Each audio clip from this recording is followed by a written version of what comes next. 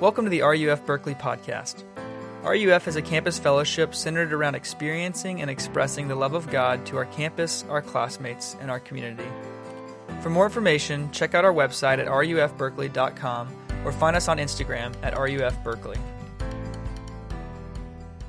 Okay, so let's get back to it and jump back into our series on the Psalms of Lament. If you're joining us for the first time, and just by way of reminder again, we're sinking into the Psalms this semester because the Psalms are what we've been saying, a roadmap for the normal Christian life. They kind of show us the way. They're a school for the human heart. They teach us how to feel. They give us words to express our emotions and our anxieties and our doubts and our concerns and our joys and our delights. And then finally and ultimately, they're the hope for humanity, for the world, because ultimately the Psalms point us to Jesus. The whole Bible is about Jesus, and the Psalms are no different. And they uniquely point us there through their poetic language. And it actually tells us something about how God cares about us and communicates to us that he would see fit to put in his word, not just a bunch of rules or propositions or doctrinal truths about who he is, but even poetry. Poetry has a way of capturing our imagination and helping us feel and see the world in ways that we otherwise couldn't, and therefore feel and see and know and savor God and the gospel in ways that we otherwise couldn't. I wanted to add something else, too, to come at it just from a slightly different angle. A fairly good friend of mine, a former RUF campus minister, now a pastor in Knoxville, Tennessee. His name is Brent Harriman, and he actually was my assessor when I was going through the process of interviewing for this position here. He was the guy that was kind of making sure that Holly and I were kind of healthy and called to campus ministry and getting to know us. It was a great process. But anyways, really love this guy. Brent Harriman is his name once again. And he says that the one of the great things about the Psalms is that they force us to read Scripture more for quality than for quantity. They force us to slow down and to meditate and to contemplate rather than simply check a box.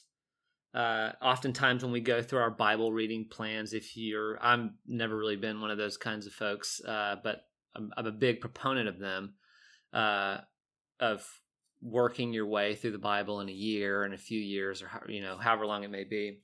Sometimes we get caught up if I just check the box, read the verse, read the chapter, whatever it may be, then I'm kind of done. But the poetry of the Psalms, they kind of lend themselves to be chewed on and savored. And my friend Brent, he said, I love the language that he uses here. He says the Psalms, they're not like a paint job on the human heart, where you just kind of color life, as it were. But the Psalms lend themselves poetically to become like stain that seeps into our minds and in our hearts.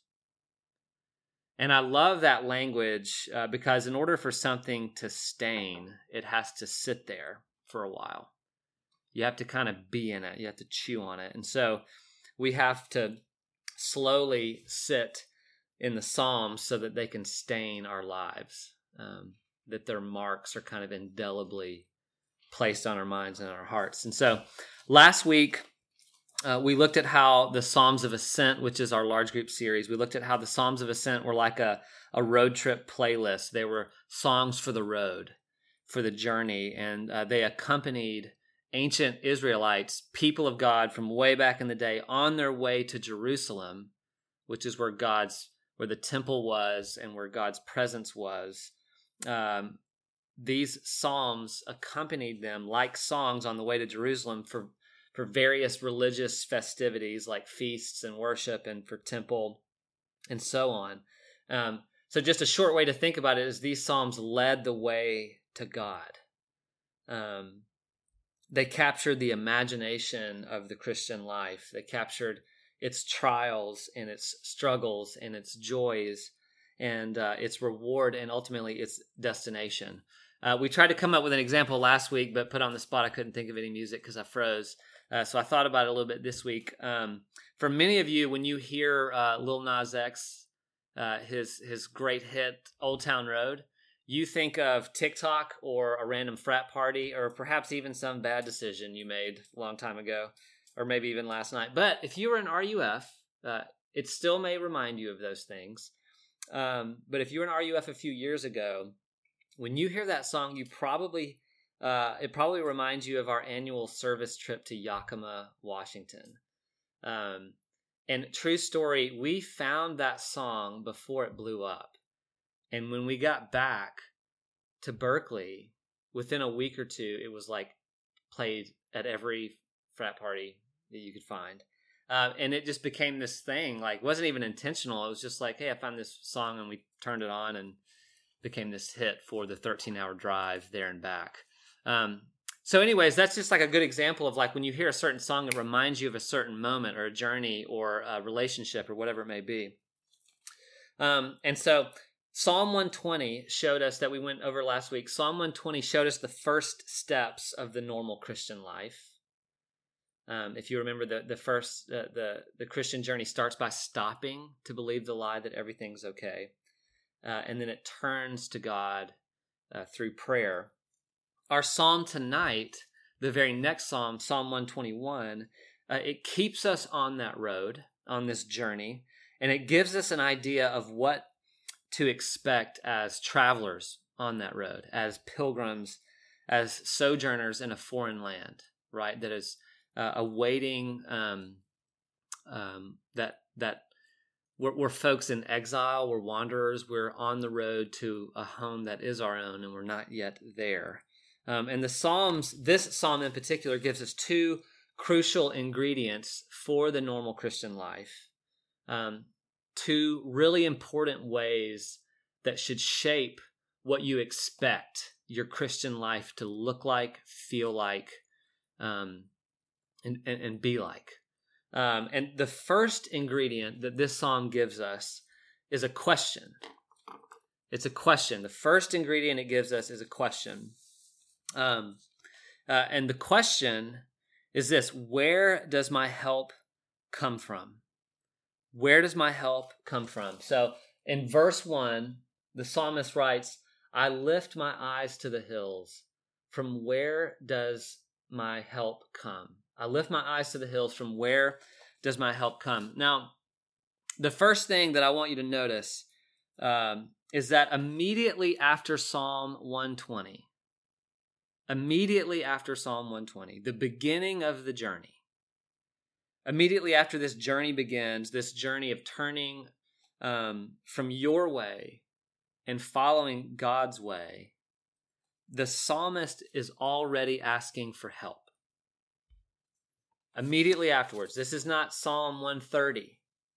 We went from Psalm 120 to Psalm 121, and immediately the psalmist is already asking for help. And the picture that this paints for us of the normal Christian life is one that immediately looks to God for help and is continually looking to God for help.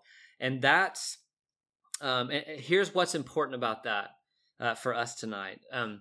So often I talk to so-called seasoned Christians, right? Folks who think that they've kind of got it all together, that their life is kind of, their Christian walk, their Christian life is kind of together. And they may not say this or articulate this, but functionally, they live their life in such a way that crying out for help is an indication that their walk with God is actually on shaky ground, that something is wrong. They see it as somehow exposing in themselves a lack of love for God and for his ways. But what this psalm says is exactly the opposite. It's exactly the opposite.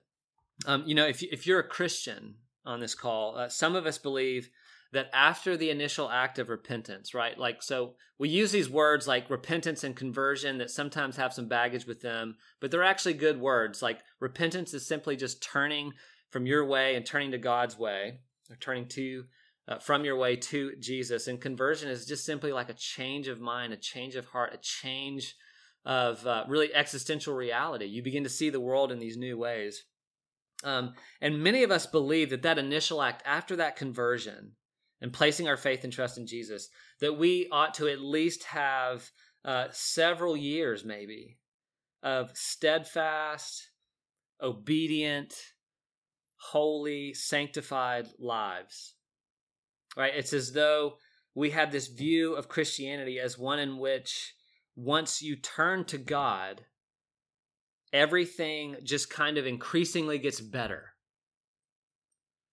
I'm sure that may not even be you, but I'm sure you can relate to that notion of encountering that kind of mindset. But there's some good news, and here's the good news: it doesn't get better. It doesn't get better, and here's why that's good news. Okay, because it sounds a little odd. It's good news because this means that you can stop pretending that you don't struggle. It's good news because it means that you can stop pretending that you don't struggle with lust.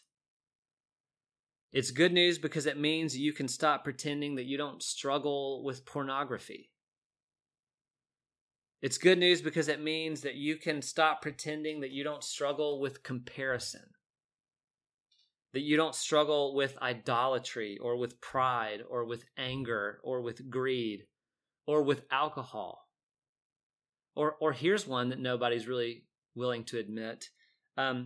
It means you can stop pretending that you don't struggle with racism. Christians ought to be the first people to admit we struggle with racism because we love to be superior. We know that about our hearts. It frees you to admit that you struggle with laziness. You don't have to pretend that you don't struggle with self-harm or with depression, and instead, you can ask for help. Instead of canceling each other for stuff that we're all guilty of, we instead can ask for help. Like, what if that's the way the world looked? And that's what the Christian life is all about. It's a continual process of unearthing and exposing the darkness in our hearts and going to God for help. Okay, so that's the first thing that I want you to notice about what the psalmist is saying. The second thing that I want you to notice, particularly those of you who struggle with doubt, I want you to notice is that the psalmist questions. All right, the psalmist questions. His first step in the Christian life is a genuine question, an anxiety-induced question about his existential plight. Who will help me? Another way of thinking about this is God really there? Is he really who he says he is? Does this even make sense? Does this whole Christianity thing make sense? And the psalmist is telling us that our questions are crucial for faith, not a hindrance to faith. I'll say that one more time. The psalmist is embodying for us, is modeling for us that our questions are crucial for faith, not a hindrance to faith. Faith without doubt, faith without questions, faith without concerns is no faith at all. That is not biblical faith. That's what we call blind naivete. And the psalmist encourages us to look at the world, to look at our relationships, all the dangers that exist in the world, all the complexities, all the intellectual uncertainties, all the normal uncertainties that exist, all the challenges that you face in the classroom, all the stuff that you read, all the things that your good friends that are not Christians say to you that totally make sense. The psalmist says that we're to ask the hard questions and to bring them to God. So if you had a view of Christianity that left the hard questions outside, let me graciously tell you you're wrong. And anytime you ever encounter another Christian circle that tells you to kind of keep quiet on some of those hard questions, just go away. Just leave that, okay? Because the Bible always encourages us to ask the hard questions. And so I want you to ask yourself this, like, do you see your own doubt in this life or in this light? Do you see your own doubt in this life as something that's actually crucial for faith and not a hindrance to faith? Can this psalm, to use the language we mentioned at the beginning, can this psalm stain your heart in this way? Can it stain your journey with Jesus in this way, such that you know that you're wrestling with God, whether it's intellectual or whatever, is actually crucial for the life of faith on the road with Christ? Can the psalm stain you in that way? We are made more like Christ, as the Apostle Paul says. We are made more like Christ through our suffering. And so what I hope that this gives you is a category for intellectual suffering. That includes your intellectual suffering, the doubts and the questions and the concerns that you have, that you may never have real cognitive rest on, real mental rest on. Your doubts, going to God with your doubts. So the first ingredient, the psalmist gives us these two features of life, of the life of faith, and that's asking for help, turning to God for help continually. And then two, just asking, period, right? Questioning, bringing those questions to God. But the psalmist, if you notice, if you read the Psalms, most of the Psalms are always, even them individually, on a journey. There's progress made, there's movement. There's a journey and a pilgrimage. So he doesn't just question, and he doesn't just ask, like, where does my help come from? He also answers. There's a Q&A. There's some self-talk going on here. So this psalm is a question, right? That's the question. But the answer is a declaration of trust. It's a Q&A. So it's a question and it's a declaration. And the declaration is this: my help comes from the Lord. That's the psalmist's declaration. My help comes from the Lord. And we're given two reasons for this declaration of trust by the psalmist. And so quickly, the first reason that he gives us that he can trust in God even despite asking the questions of where his help comes from and just asking questions in general. The first reason that he gives us is because God is our creator. God is our creator. Look at verses 2-4. My help comes from the Lord who made heaven and earth. He will not let your foot be moved. He who keeps you will not slumber. Behold, he who keeps Israel will neither slumber nor sleep. The same God, what the psalmist is saying is that the same God that created the heavens and the earth is the same God, the exact same God who is intimately concerned even with where your foot lands. Listen to like the microscopic language that the psalmist here. The same God that created heaven and earth is intimately bound and concerned with where your foot lands, where you step, how you walk, your laces. Right? This is a beautiful and intimate picture that we're given of God that can be so transcendent and yet so immanent and personal to your life. He's so intimately intertwined with your life that the psalmist continues on to say that his eyes actually never leave you. He never sleeps on the job. He never falls asleep. So no matter what you experience, no matter what it is, no matter how you feel, no matter how downcast your soul is, no matter how many questions you have, this is a declaration that the God who created the stars with such care is even more concerned with the care of his children. Okay, so the first reason that the psalmist can declare trust in the Lord is because God is our creator. The second reason for this declaration of trust is that God is our keeper. Look at verses 5-8. The psalmist writes, "The Lord is your keeper. The Lord is your shade on your right hand. The sun shall not strike you by day, nor the moon by night. The Lord will keep you from all evil. He will keep your life.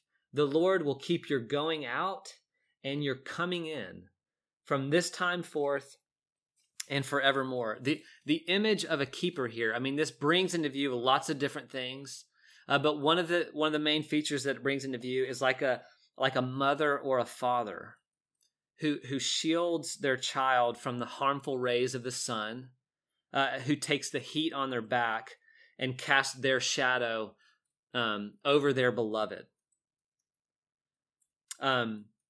And even the moon language, right, that you see here, it's a little odd, but it's picking up on what many believed in the ancient Near East, that the moon is kind of associated with lunacy. It's where we get the term lunar, right?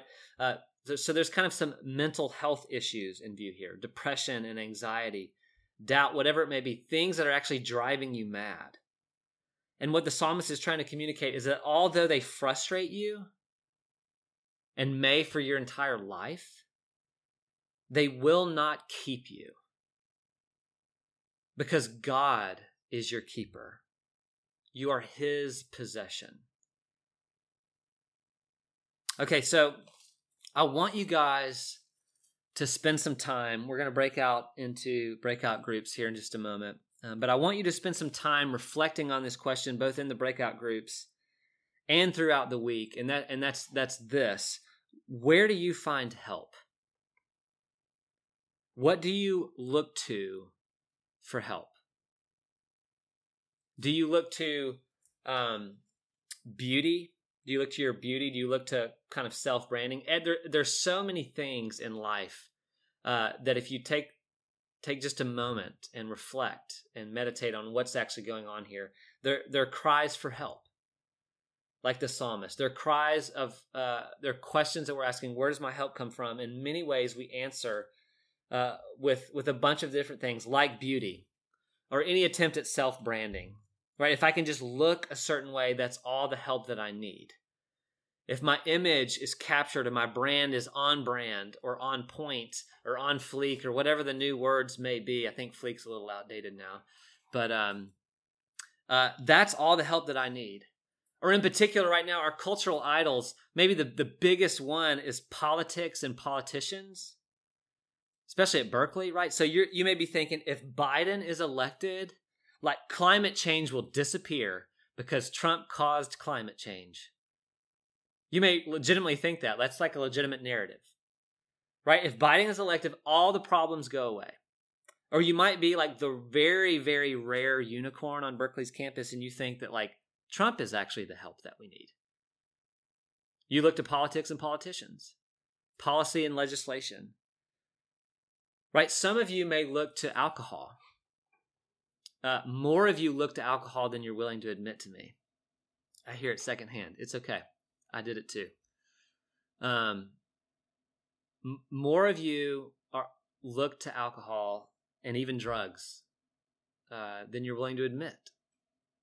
It's the help that you think that you need. You're so, whatever it may be, you're so overwhelmed by social anxiety, right? You walk into a new space, you go to a party, whatever it may be, a normal gathering, and you're overwhelmed by social anxiety, but you think that drinking in excess is the help that you need. That will give you the boost to make you okay, to make you likable. It will give you the help that you need. Or maybe it's an unhealthy codependency on friends, right? We're made for community. That's undeniable. We're made for friendships and for relationships, but oftentimes we don't really remember that people will let you down. I will let you down. Morgan will let you down. Christian will let you down. Holly will let you down. Your roommates, your best friends, they will let you down. And the reason why is because we are broken and we're sinful. We are not saviors. Okay, we are people who need a savior. And maybe you place like unrealistic expectations on your friends to shoulder all of your pain. That's where you find your help. You just load it all on them. And if you think that will stop once you get married or once you graduate or once you have children, you'll just keep placing all of your pain on people and they won't be able to bear it and they'll run away. Maybe it's religion. You just kind of think, I need a few pointers. I need a few rules to live by, to make myself look good, to help me through. And in the meantime, you ignore and you forget the good news of the gospel. So if it's Christianity, you've reduced it to simply not saying cuss words, to going to all the Bible studies, to serving in every capacity at the local church, to doing all the things. And you think you're good. That's all the help you need. Or maybe, lastly, maybe you look to yourself. The self-help industry is $1 billion industry, and so you just look inward. That's a big thing right now. Autonomy, right? It's just me, and nobody can tell you what's best for you. I can't tell you how many times I have conversations with people, students, and I can't tell you how many times I've struggled with this, where it's their roommate or their best friend that's struggling with something, or that's obviously in a relationship or in a season of life or in these practices that are not good for them. And either the friend won't tell them what to do, or even if they try to help, you just shut them down because you just look for yourself. You know best. Follow your own heart, your own desires, so on and so on. Where do you find help? What do you look to for help? That's the question I want you to reflect on as we break out into these groups. And as you reflect on that, I want you to see how this psalm points us to Jesus. The language that you see in that last verse, in verse 8, of going out and coming in, that's shepherd language. You see this a lot throughout the Bible, and God's people are often referred to as sheep looking for a shepherd, which is another way of saying we are people looking for help. And it's in Jesus that we have the Good Shepherd. And the Good Shepherd lays his life down for his sheep. And in so doing, all the promises of this psalm have been fulfilled, because as Jesus, the Good Shepherd, lays his life down for the sheep that are looking for help, he has kept us from all evil. He has kept our life. He has kept our going out and our coming in. Listen to the totality of this language. Whatever venture that you do in life, wherever God calls you vocationally and relationally, and wherever you call home, right? God will keep you and has kept you in Jesus. And he will keep you from this time and forevermore. Amen. Let's pray, and then I'll send you out into breakout groups. Father, we ask that you would stain us with this psalm, that it would indelibly mark us with words of life and wisdom, that it would frame for us the normal Christian life as one that struggles and questions and looks for help every day in every step. And also that it would teach us to turn to you, to declare our trust in you, even when we don't feel it, even when we can't see it, even when we may be left alone. We pray and we trust that you will do this by your Spirit and through your word. We ask all of these things in the name of the Good Shepherd, Jesus, who laid his life down for us. Amen.